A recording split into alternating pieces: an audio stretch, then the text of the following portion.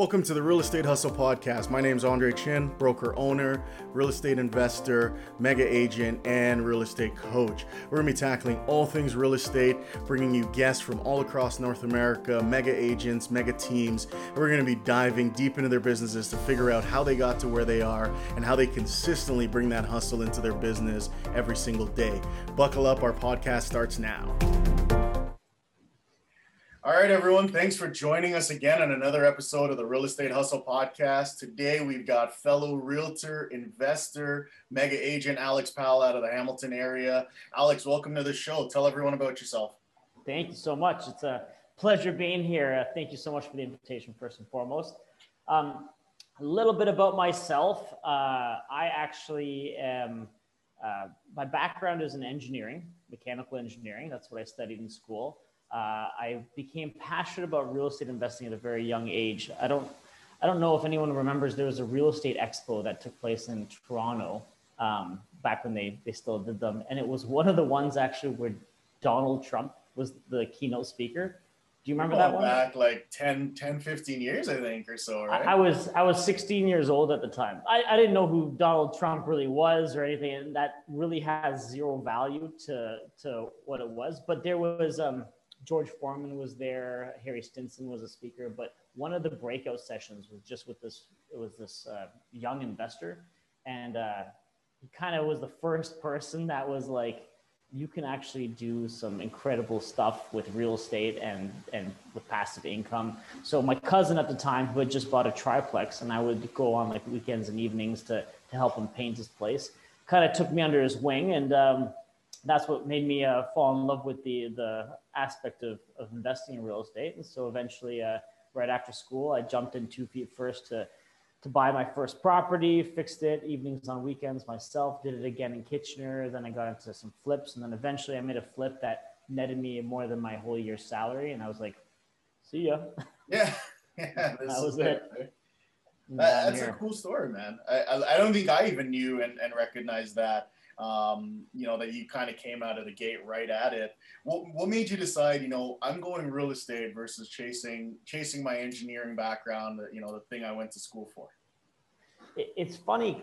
I always looked at school not like an end game. My whole thought process around education in school was, what can I do in school that will open the most amount of doors? I did like co-ops and stuff like that through engineering. So I knew I didn't want to do consulting. I knew I didn't want to do like design stuff, bored the hell out of me. But when I got out of school, I worked at Aecon, which was a project management company. Yeah. And that I really enjoyed. It was like your boots on the ground, you're on site, you're seeing the drawings come to life as the pipes are being hoisted into the ground and stuff like that. So I was like, okay, this is awesome. Now, if I could just take this element that I've learned and hone the skill within my job and use it in my real life, like it's no different. Like once you've run a couple $1 million projects, doing like $100,000 burr flip is like piece of cake. So, yeah. That's interesting. I think Aecon, their head offices, I think, is in Waterloo region, if I'm not mistaken. Were you out here at the time, or are we still in Hamilton? Yeah, so I actually I own a duplex still in Kitchener, but it was in Cambridge. There's Aecon, which is like the design company, but there's Aecon. They're the ones that you curse when you're going down the highway because they're causing all the traffic. Yeah, so that was the infrastructure division. I was part of the industrial division, so we would do like wastewater treatment plants, solar farms, cogens, that kind of thing. So that's interesting, man. And then to come off of that and sort of live in that freedom life. Can I ask, are you focused more on the cash flow side of things? Or are you focused more on the equity side? A combination of both? Like what's your primary strategy when you guys? I would say so. Definitely cash flow.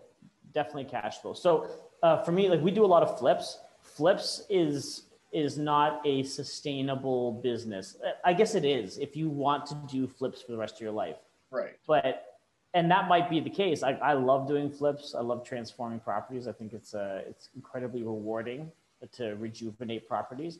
However, it's a means to an end. And that's always the way I've looked at flips, is that flips are only there to give me cash so that I can buy long-term hold properties that build my net worth, that build our cash flow, that build passive income for my family, for my partner's family. So that's always the end game is the passive field. So you're using flips sort of as your engine, and then your entire portfolio is sort of the vehicle that you're driving for that. Yeah. Mind you, the flips also fund our team too. So we do like 4 or 5 flips a year minimum just to like sustain the team. Plus we of course profit on it as well. But it's more geared towards like we do a lot of joint venture partnerships. We do a lot of BRRRR type conversion projects. Right. Now your wife does more of the, I would say, more of the team side, and you do more of the investment side. Is that sort of the structure you guys have going on? Yeah.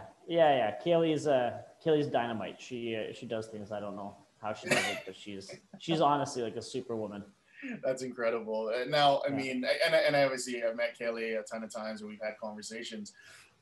It's interesting because you were both on a team, if I'm not mistaken, at one point in time, and then branched out and started. We broke the golden rule, man. When I left my job, I joined Mark Loeffler's team. Right. And so I was under his wing working as a listing specialist, and then Kaylee joined the team.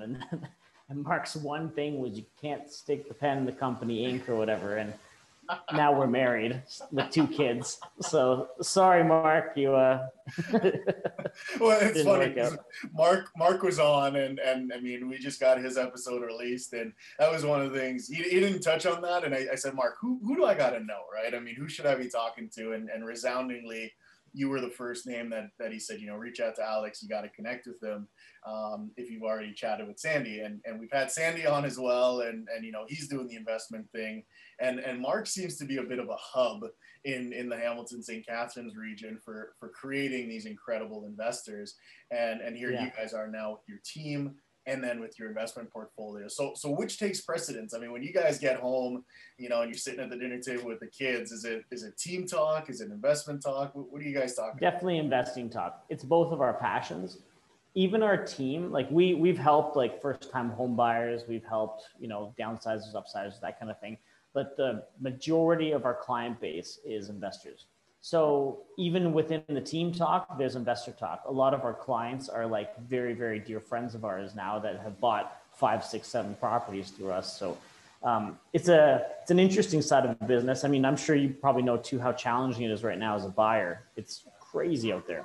Yeah, it's absolutely nuts, right? And I mean, I coach a lot of different teams and team leaders, and I find that as we continue to go down, the real estate world, the teams that are focused on investments as well, you guys tend to have a little bit more, I don't want to say security, but almost this sort of reoccurring theme of the same, you're chasing less buyers and sellers because you've kind of created your own little blue ocean. Is that what you guys are finding? Yeah, totally. That's a good way to put it. I find that with a home buyer and a home seller who's doing it for the first time, like they want to live in this property, they're looking at it from a very different lens. We just recently helped, Kaylee did everything, but she helped an investor client of ours sell their personal home and buy their personal home. And This gentleman's bought, I don't know how many properties through us on the investing world. And we were talking about it, and he had mentioned how different the process is when you're a personal buyer or seller for yourself than an investor. And it's not that it takes away that personal feeling, because we get a lot of gratification from helping others build passive income. In my opinion, I think that if anyone listening isn't doing something to create passive income for themselves, they need to switch their mindset, because I don't see another way to prosper towards retirement down the road. But anyway, when we help these people or friends of ours get properties, that in itself has a different personal feeling to them too. They know that they're building their net worth, they're cash flowing, they're building opportunities. Some of these people are buying properties for their kids down the line, So it has that same kind of feeling of like, this is awesome, but it's a different side of the spectrum. Right. We're not talking about curtains and carpets. We're talking about cash flow and vacations. Right. Well, and it's interesting that you say that, right? Because you get a lot of agents say, I love helping people find their dream home. I love putting them in that forever home. I love, seeing the kids and the grandkids come over and all these other stuff, right? Depending on how long you've been in real estate. I'm getting into some of my third and fourth buys and sells from as long as I've been doing it. Yet you're right, that I think that person getting that first paycheck, right? Hey, I just got my first cash flow check. It's $300. Yeah, it's not much, but I just put $300 into my bank account month over month. There is a feeling of excitement there that comes with that as well. And I've been coaching people and saying, listen, if you make people wealthy outside of everything else that you do, if we then turn into it and say, hey, I'm going to make you wealthy on top of everything else I'm going to do for you, you really kind of get that client for life where they don't even think about other realtors because you're their guy or girl. Yeah, totally.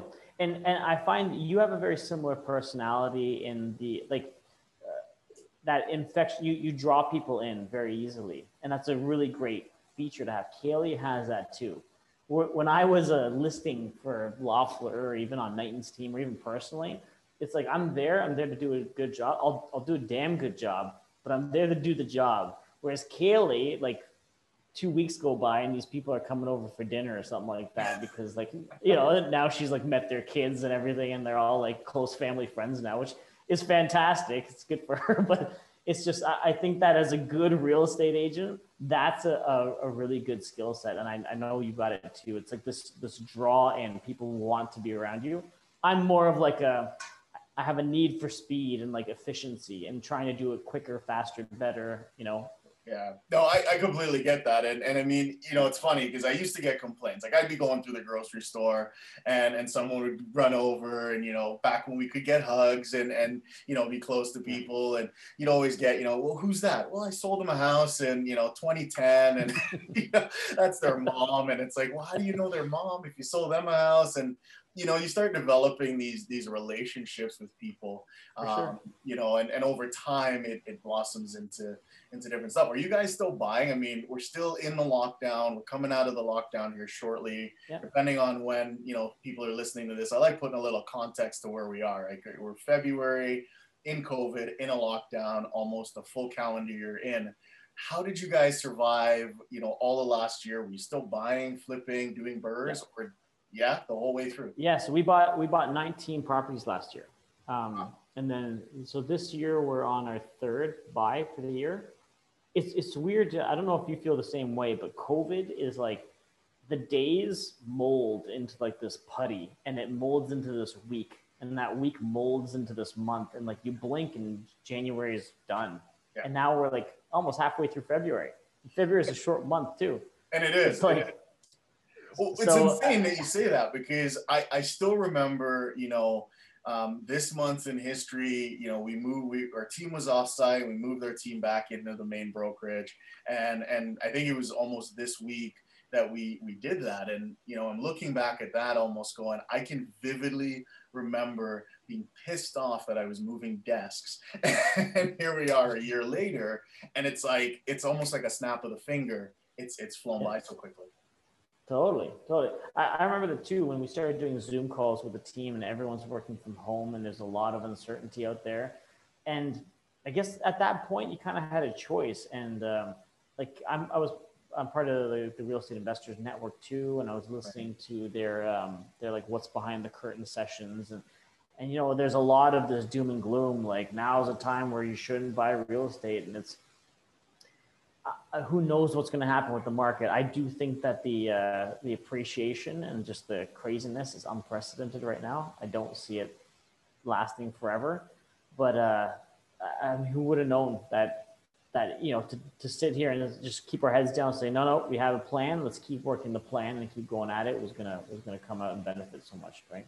So how is it affecting? And I love that you said that because with everyone I've talked to that didn't take their foot off the gas, they sort of took that approach. This is the plan. We're going to stick to the plan and we're going to drive it home. Everyone seemed to have a better year or their best year or some version of that over 2019 or over their career. How's that affecting sort of your buying power? I'm going to stay on the investment side for a little while and then I'm probably going to dive into the team stuff. But how's that affecting, hey, property values just went up 200K. Are you still buying at the same level? Are you going off market? What strategies are you guys using to help you? So it's a funny question. when you buy properties, you kind of go through this mental ceiling that it's like, I know in Hamilton down the mountain that if I'm buying something between 300,000 and 400,000, that's a detached that could maybe be duplexable, like it's a good deal. I'm going to go for it. And then all of a sudden the properties are 450, and it takes like a few months where you're like, just like, oh, this is crap. This is garbage. And then you're like, okay, well, this is the new norm, and we try and make it work. And if it works, that's great. You want it to fit. You want it to be safe. So anyway, I find that I go through that like every 3 years here in Hamilton, where it's like, holy crap. The first property I ever bought, Hamilton Mountain bungalow. I bought it for $186,000. And that was back in like, what, 8 years ago, 9 years ago now? 7, 8 years ago, yeah. Yeah, and now it's like we just did a property on the mountain, and the one right next to ours sold for $820. Yeah. Like, what the hell? It makes no sense, right? And I mean, we did the same thing. Like I remember, it was probably about 5 years ago. We bought a flip, and I think we got it for like $250. We sold it for maybe 400, four and a quarter. And then I remember when we bought our first one at like 320, and I was like, man, that's a little high. I don't know that I want to pay 320 for. And you kind of got to like gulp it down. Like, it's, Loeffler, actually, you bring him back up. He always told me that, when I first buy a property, I always felt like I was overpaying. And then 5 years later, I'm a genius. Yeah. And this, it's so true. And there's this, you can look at it from either end of the spectrum. You can say, okay, well, I'm not going to buy properties now because I'm expecting a big crash to take place, and I'm just going to wait it out. And that's fine. Over the last 5 years, every time I've heard a buyer say that, they're having to suck it up because they're paying $100,000 more than what they should have when they were ready to buy. 100%. That's a reality, folks. So the other thing is, when you're only buying on cash flow, then it's okay. It's okay to overpay, as long as the property is going to carry itself. If I buy a property and I had expected that it was gonna be valued at 600, but my appraisal now, because the market's dropped, only comes in at 525 or something, the property's carrying itself. I'm not out of pocket every single month. So it just means I might have to wait another year to refinance and pull everything out. That's okay. So if you buy on cash flow, it gives you that safety net, That's an interesting way to kind of look at it. And Mark mentioned that, right? I mean, the smartest people in real estate are what we perceive to be overall properties 5 years ago, 10 years ago, 20 years ago. And it's sort of the long-term game to get there. And I think he used that line exactly, right? If you bought property in March or February of last year, you're looking like a genius right now with the appreciation. I like that you said, it's about the cash flow. So, if I'm making $100, it's covering itself, or even if I'm just breaking even, but it's covering itself and it costs me nothing, how am I losing? Actually, I've been listening and hearing a lot of rumblings about people who are actually advocating that negative cash flow properties are okay. I don't like it personally. Yeah, I don't like that. But there's, like, when you break down the math, it makes sense. The only problem is that it's weighing on the one factor in real estate, which is appreciation. And it's the only thing we don't really have control over. We don't know where the market's going to go up or down. You make the best of it, right? Except if you trend it over 50 years, right? I mean, if you look for the 50-year graph, it goes up, right? Despite the dips and the highs and lows and everything else. Steady. But the theory is that, if I'm like negative $200 a month cash flow for the year, I'm minus $2,400 theoretically, right? But if I'm paying down the mortgage $10,000 and I'm appreciating at 4%, and I've just made an extra $20,000 for the year. Let's just say on a very conservative, right? Our appreciation has been wild here, but that 2,400 pales in comparison to the the 3,000 or 30,000 you just made, right? Yeah. So I get it. Yeah, it's interesting. I mean, I haven't looked at it that way. My business partner and myself, we haven't really thought about it that way. Similarly to you guys, right? I mean, we flipped heavy in the beginning, and then you slide into holes. Are you guys still flipping consistently now too? No, and this is, for me, flipping has always been a bit of a speculation. And one of my real estate sort of mentors said, you never invest in speculation because it's a big roll of the dice. I mean, I like blackjack. It just felt a little bigger than I wanted to. So we actually scaled out of flipping in the traditional sense. We went more into the burrs, and then the buy and hold. So there's still some appreciation in the property. We're still putting money in it. We're still doing some of that stuff, but a lot less of just the straight, buy for 500, sell it for 7, and hope that you make 100K in the middle. And I think what happened there is the very first time it happened. So we were flipping consistently, and then we got the bump in 2017. We bought a property in December, and in March the market skyrocketed and went. That's the first time we saw the craziness. It was like, yeah, this is great. I mean, we only expected to make 60K, and we made 160. Woo! And we were excited. And then we got the flip side of that at the end of that year, where we had a property. We were flipping it. The market was holding. It was holding. And then I don't know if you remember, like tail end of 17, November, going into December, we just saw a dive off in terms of what people were willing to pay if it wasn't perfect. And that was during the foreign buyers tax. Right. It was right after that and that rollout. And so all of a sudden we had this property that we paid a premium on to buy. The flip didn't go quite as planned. A lot of things showed up that we weren't expecting, but we were like, you know what, spend it because the market will carry us. We'll be okay. And then the market shifted, and it was the first flip that we didn't lose. We also didn't make much. It was like, here's $1,000 and 2 months of pain. It was like, man, I don't know that I want to do this anymore if this is what it's going to be. And that's when I started, Matt and myself, we started looking at some different strategies and talking to guys like Mark and yourself and Sandy, and kind of going, the BRRRR method just offers just that little bit of safety that you're okay with, right? It's not 100%, but if the market shifts and it covers, I'm okay to keep it. I'm okay to make that positive cash flow, or even if it's a little negative, I'm okay. I don't have to sell it. And if the market goes up, I can sell it and pull in that extra capital as well. So that's kind of where we are today. The first flip I ever did, I call it the school of flip. And I'm glad I learned it offhand. I did a partner with 2 other guys from work. And the one guy, like within the first week or 2, he's like, I can't do this. I'm out. It's taking me away from my family. So he's like, I'll leave my cash in, but I'm pulling out. So, okay. So me and the other guy finished it. It took us all summer. And like we did everything, electrical, plumbing. I remember that one. I think you had it documented along the way, and you were like, you started doing some videos. This is the first one I'm going to do. And this is before actually PAL Property Solutions was in existence. This is before I had a name for myself. So nowadays we make sure we make money on our flips. Like our flips do well. But at that time, that was the very first one. And you need to do it.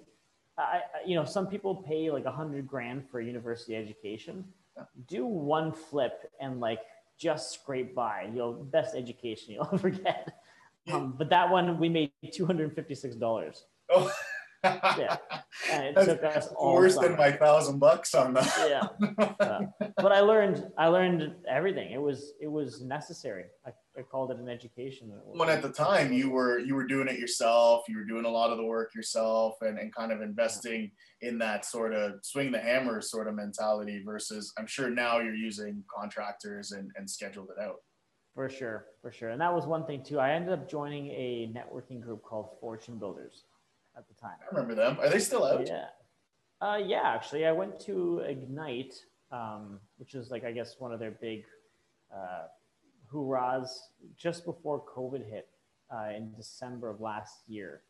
So it was really good. It's like Fan Merrill and all those guys from Flip This House. Remember back in the day? Yeah, I remember. And it was like totally against everything that anyone told me to do. I was like, hey, I've got this course. It's going to cost me $20,000. And everyone's like, don't do it. You're an idiot if you do it. And I'm like, okay, I won't do it. And then I went and did it. Yeah. And then it was fantastic. I learned a crap ton. It gave me all the resources I needed. And it is what you make it. 100%. And I think a lot of just like, if you consider how many agents are in existence and your team is you guys are like less than in the 1%, right? You guys are probably in the top, what, 2% or 0.2% or something? Yeah, we're in the top. I think we're in the top 0.5% of Yeah. real estate. Yeah. So, but if you compare your team across all the other agents in your board, it's crazy. And when you actually look at what the average, how many deals an average agent makes, what is it, like 3 or 4 deals in a year? 3 or 4. Everything out there is what you make it. Yeah. And you made an active choice. You and your team made an active choice to be dynamite, you know, and now you're here doing that, and good on you. But I think the same with these courses, like people like, you see these Google reviews where people are like, it's a scam, it's a Ponzi scheme. Like, no, they're like legit. They've got information and it's good information, but how you take it and how you process it and how you utilize it is up to you.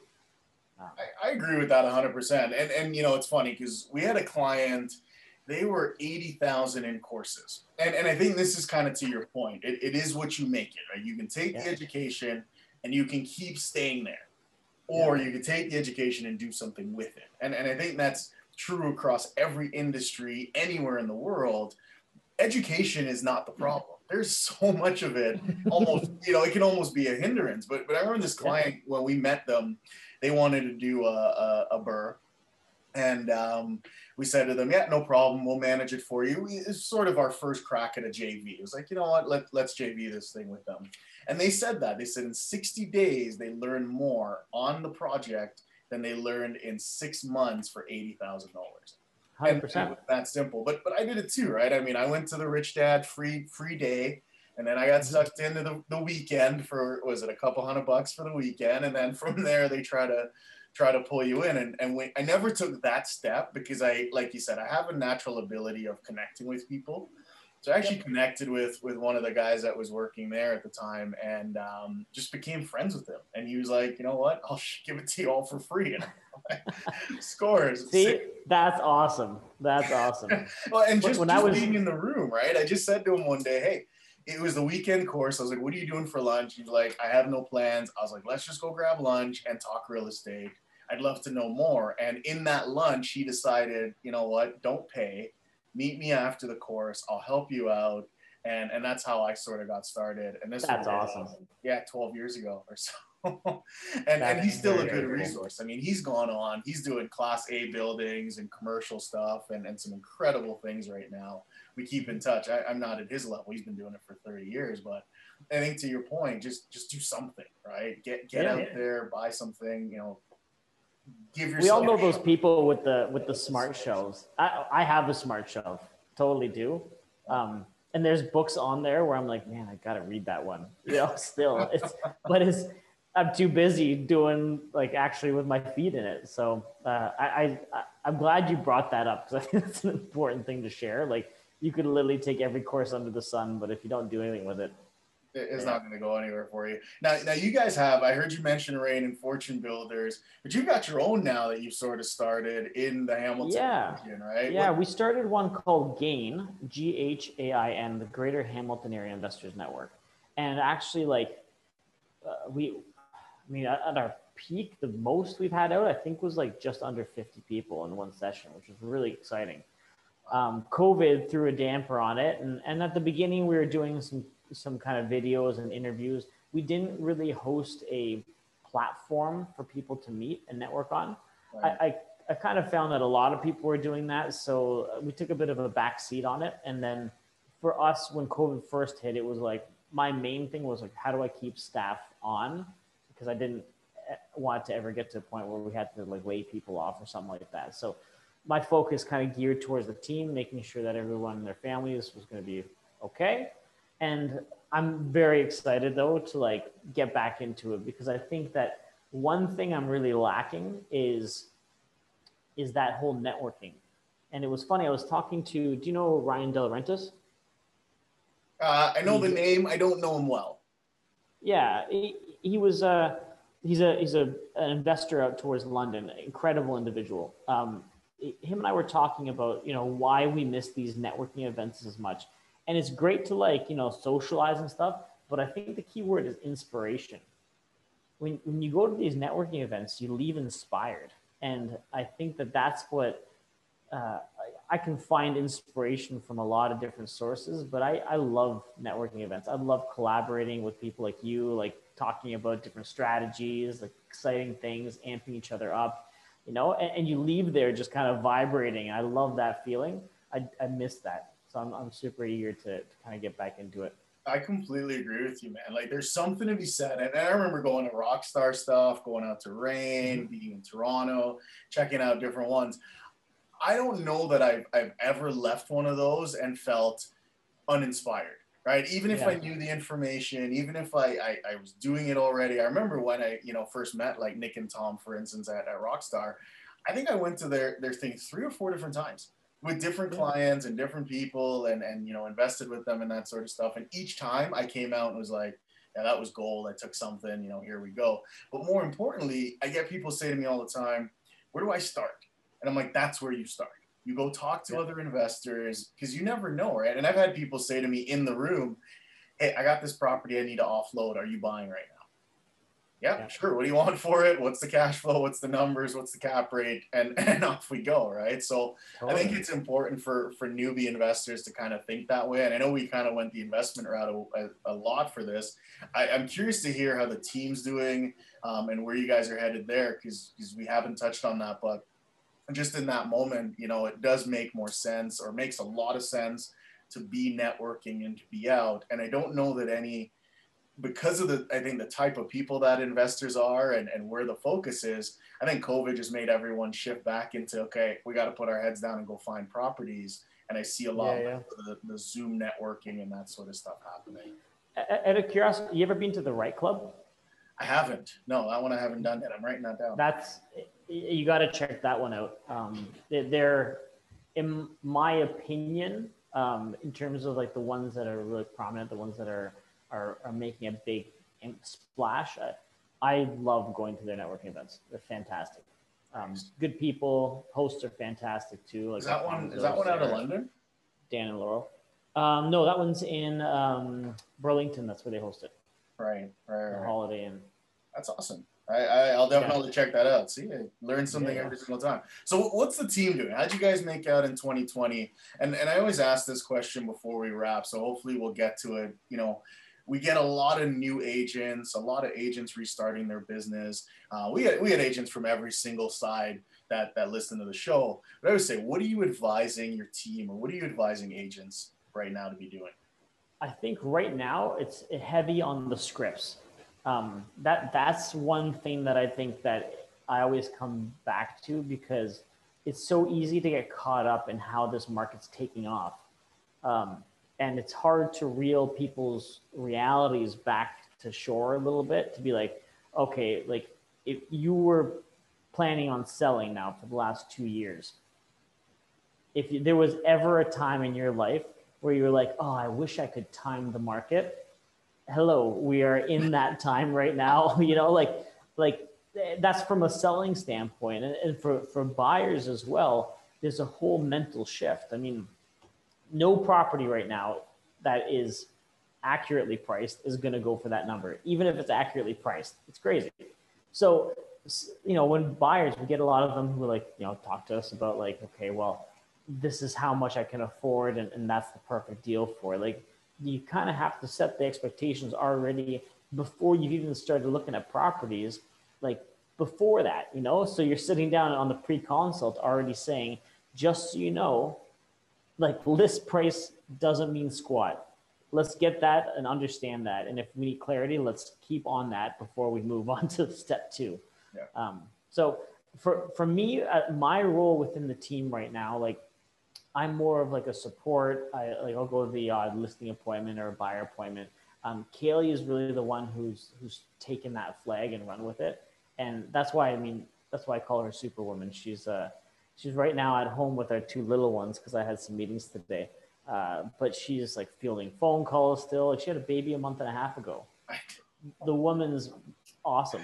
I think I saw Kaylee. I think it was in Hamilton at the KW in Hamilton, and I think she was in, and it was like days until she was supposed to give birth to your first. And I was like, what are you doing? She's like, I got to get this deal done. And I was like, tell Alex I say hi. And you're insane. So get this. we're in the delivery room, and the baby was, so the baby's due date was December 9th. And we're like, okay, well, we have this flip that we need to sell, and we're like pushing gung ho to get on the market, but it's going to be ready to go live on the 16th. So we've got the stagers, photographers, everybody is booked. So it's ready to go. Baby's not coming. Next day happens, next day happens. So the induction date gets set, December 16th. Okay, this is what it is. So we go to the midwives or whatever, and they said, okay, we're going to get you in for the morning. Like, okay, perfect. Offer presentations are at 6 o'clock at night. So we get in there. It's we're getting at 9 o'clock, or sorry, 11 o'clock. That's what time we were supposed to be there. And we're supposed to be, sorry, we're getting there at 9 o'clock. Induction was supposed to happen at 11. Induction didn't take place until 2:30. When does the baby decide to come? 4 o'clock. Right at 4:30. So we are right in that window. I've got my phone like this, and I'm like, it's gonna be okay, honey. You're all right. We got the midwives who are looking at us like we got two heads. Her and I are like talking like, shoot, you know, what do you think of this one? What do you think of that one? Meanwhile, so the baby was born at 6:30, and we accepted the winning offer at like 7 o'clock or something like that. But it was just like super high stress. And I told the agents, because there was like 3 agents that were super close. Yeah. I was like, I'm gonna put this in perspective. And like I took a picture of the delivery room, nothing so that they, you know, nothing provocative, I guess. I was like, we're literally getting ready to like deliver our child right now. So that's why, you know, my hat goes off to that woman. She's I'm glad she's my partner, because I don't know if anybody would put up with this kind of crap. It's insane. And you know, it's a tribute to also, you know, commitment to your job, right? I think I was chatting with, I think it was Chris I was chatting with. He talked about passion, right? And being passionate about something, and, you know, stop making excuses and talking shit, and just be real with yourself. If you love it, there's nothing that'll stop you. And you know, when my last child was born, I was out meeting a client. When I got the phone call, I remember getting on the phone. I'm calling one of my agents. I'm like, you need to switch out. I'm in the middle of a viewing.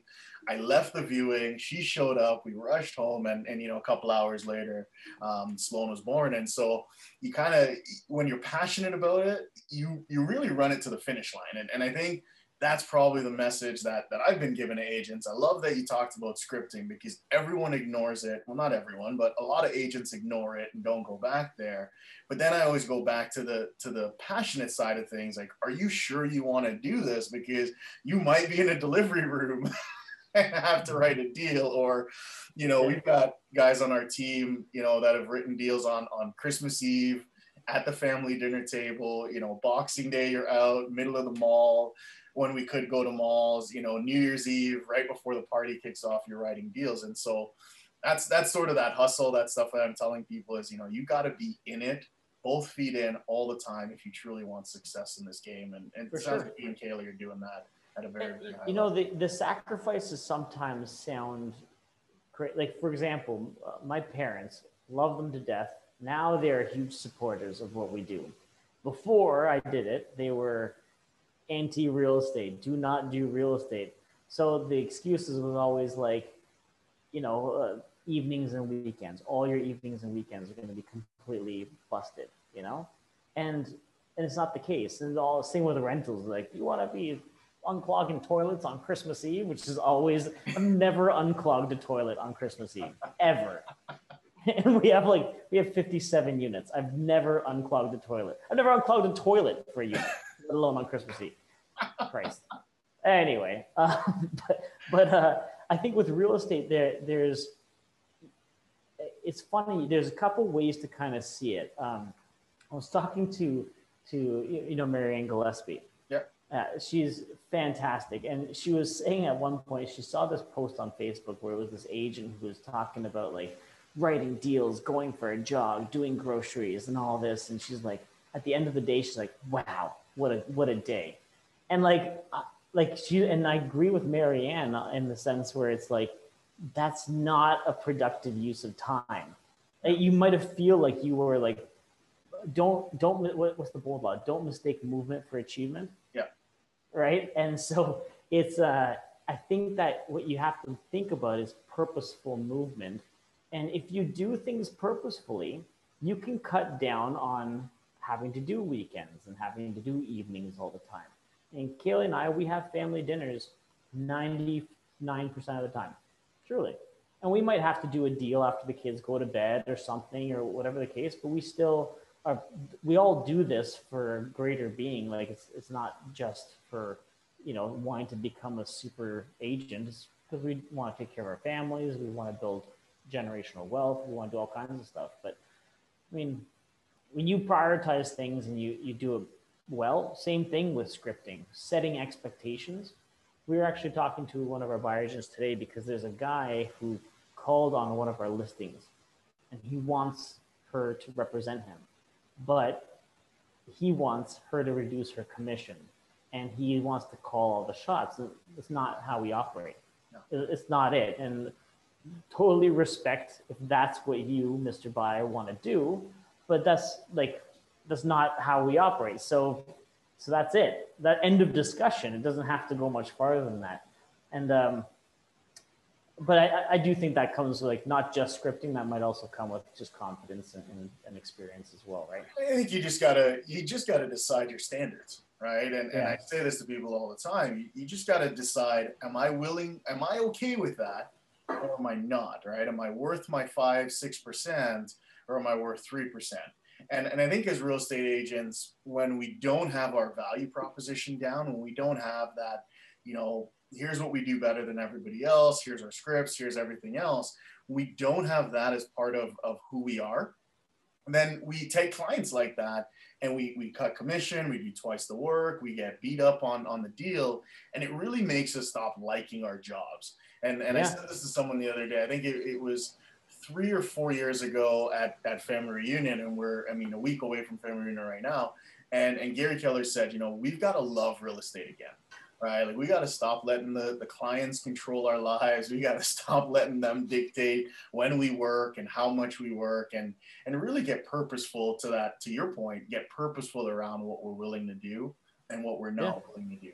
And I'll never forget, it was maybe my second year of real estate, my first time taking bold. And there was a gentleman in the room and he said, I don't work Sundays. And it blew my mind. I'm a brand new realtor. I'm like, what do you mean you don't work Sundays? I'm always working Sundays. And he's like, I just don't. I choose not to work Sundays, but I give you, Monday to Friday, I'm giving you 9 to 9, and Saturdays I'm giving you from 10 to 2. And that's my schedule. And I remember just being blown away. What are you talking about? And I remember trying it for the first time and the seller pushing back and me caving. And then the second time I did it, I just said, no, I'm just not going to do it. And my core advocate clients still to this day will apologize if we got to do something on Sunday. It's mind blowing because they'll say, listen, we're so sorry. It's the only day we can see it. Can you make it work? If not, are you willing to have somebody else? And we're so sorry to bug you on a Sunday.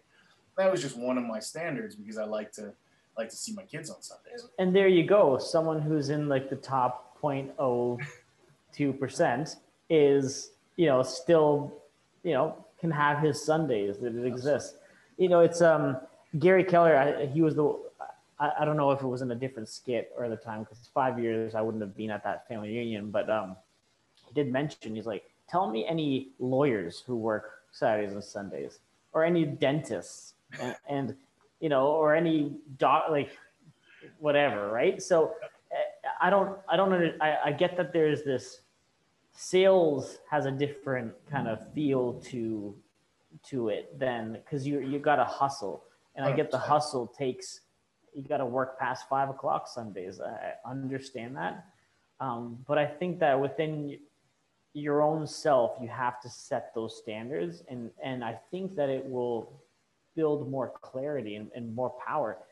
Who was it? I think it was in a bold class as well, where the coach said one of the most powerful moments is when you're sitting at a listing appointment and you fold the binder closed and you say, okay, guys, I don't think I'm the right agent to help you with your sale here. And the first time I did that, it was like, and then it's fantastic. It's so empowering. And I mean, I think that was, I want to say it was Kittleson. I feel like it was Darren Kittleson. I don't know if you were in his bold. I feel like he said it. But similarly, the other side, right? Being able to like Haley did, not take a buyer on, or we had someone on our team recently fire a buyer, and it's so empowering to know your worth and to know your standard and to be able to say, Totally. And it's like this big weight relief too. Do you know Nathan Flanagan? I do. Really? Yeah. He was actually the agent that got me into Keller Williams.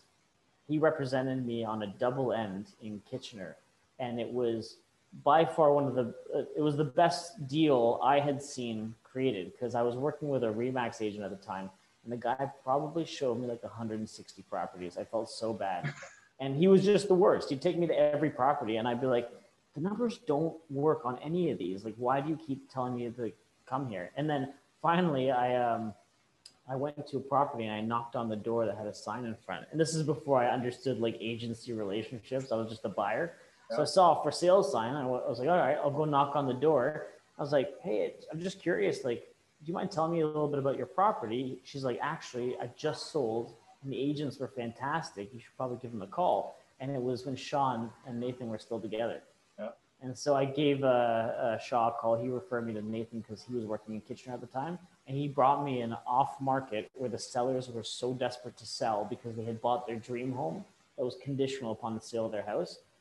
And so he got it to me it was $250 at the time, but it was like a triple win. He double ended it, which was great for him. The sellers were ecstatic. I was super happy because it was like a dynamite property. I was like, this is fantastic. And eventually Nathan was the one who introduced me to Loeffler. That's crazy. And that's just a credit to Nate, to Shaw for their professionalism. I mean, I was training with those guys back then too. And sort of this, like to your point, right? Standards, knew their stuff, knew their industry, scripted, very well scripted. And they're also in the top echelon of real estate agents across North America as well. So, I'm glad you shared that, Alex. We're out of time. It's been a great day hosting you and having you on the show. If someone's looking to track you down, what's the best way? Do you want them to come out to Gain or email you, Instagram? What's the best way to get them? Once we get Gain back and going, definitely I invite everybody to come on out. It's a good time. We do have a bar just in case. Love it's that. usually well utilized. It's awesome. But if people are looking to get a hold of me, definitely on my Instagram, it's pal_property_solutions, or on our website too. You can check it out. It's www.palpropertysolutions.com. I actually wrote a little book, and it's a free book. If anybody wants it, it's called Getting Your Foot in the Door. So if any of your friends or clients or whatever want it, it's a free download. I've heard a lot of people are like, well, this makes a lot of sense, and it's actually helped be a catalyst for some folks. So, nice. But otherwise, I do want to say thank you so much for having me on here. It's just such a pleasure to chat with you always. I'm super proud of what you and your team have done, man. Like, you should be too. So hats off to you guys, man. It's very, very inspiring. Thank you so much. We appreciate it. And we're all growing together. And I love that all of us, right? I mean, whether it's Mark or Sandy, yourself, we're so open to communication, and anyone listening this, I know any of the guys that we've had on the podcast, you can pick up the phone, they'll answer your calls, or they'll at least text you back.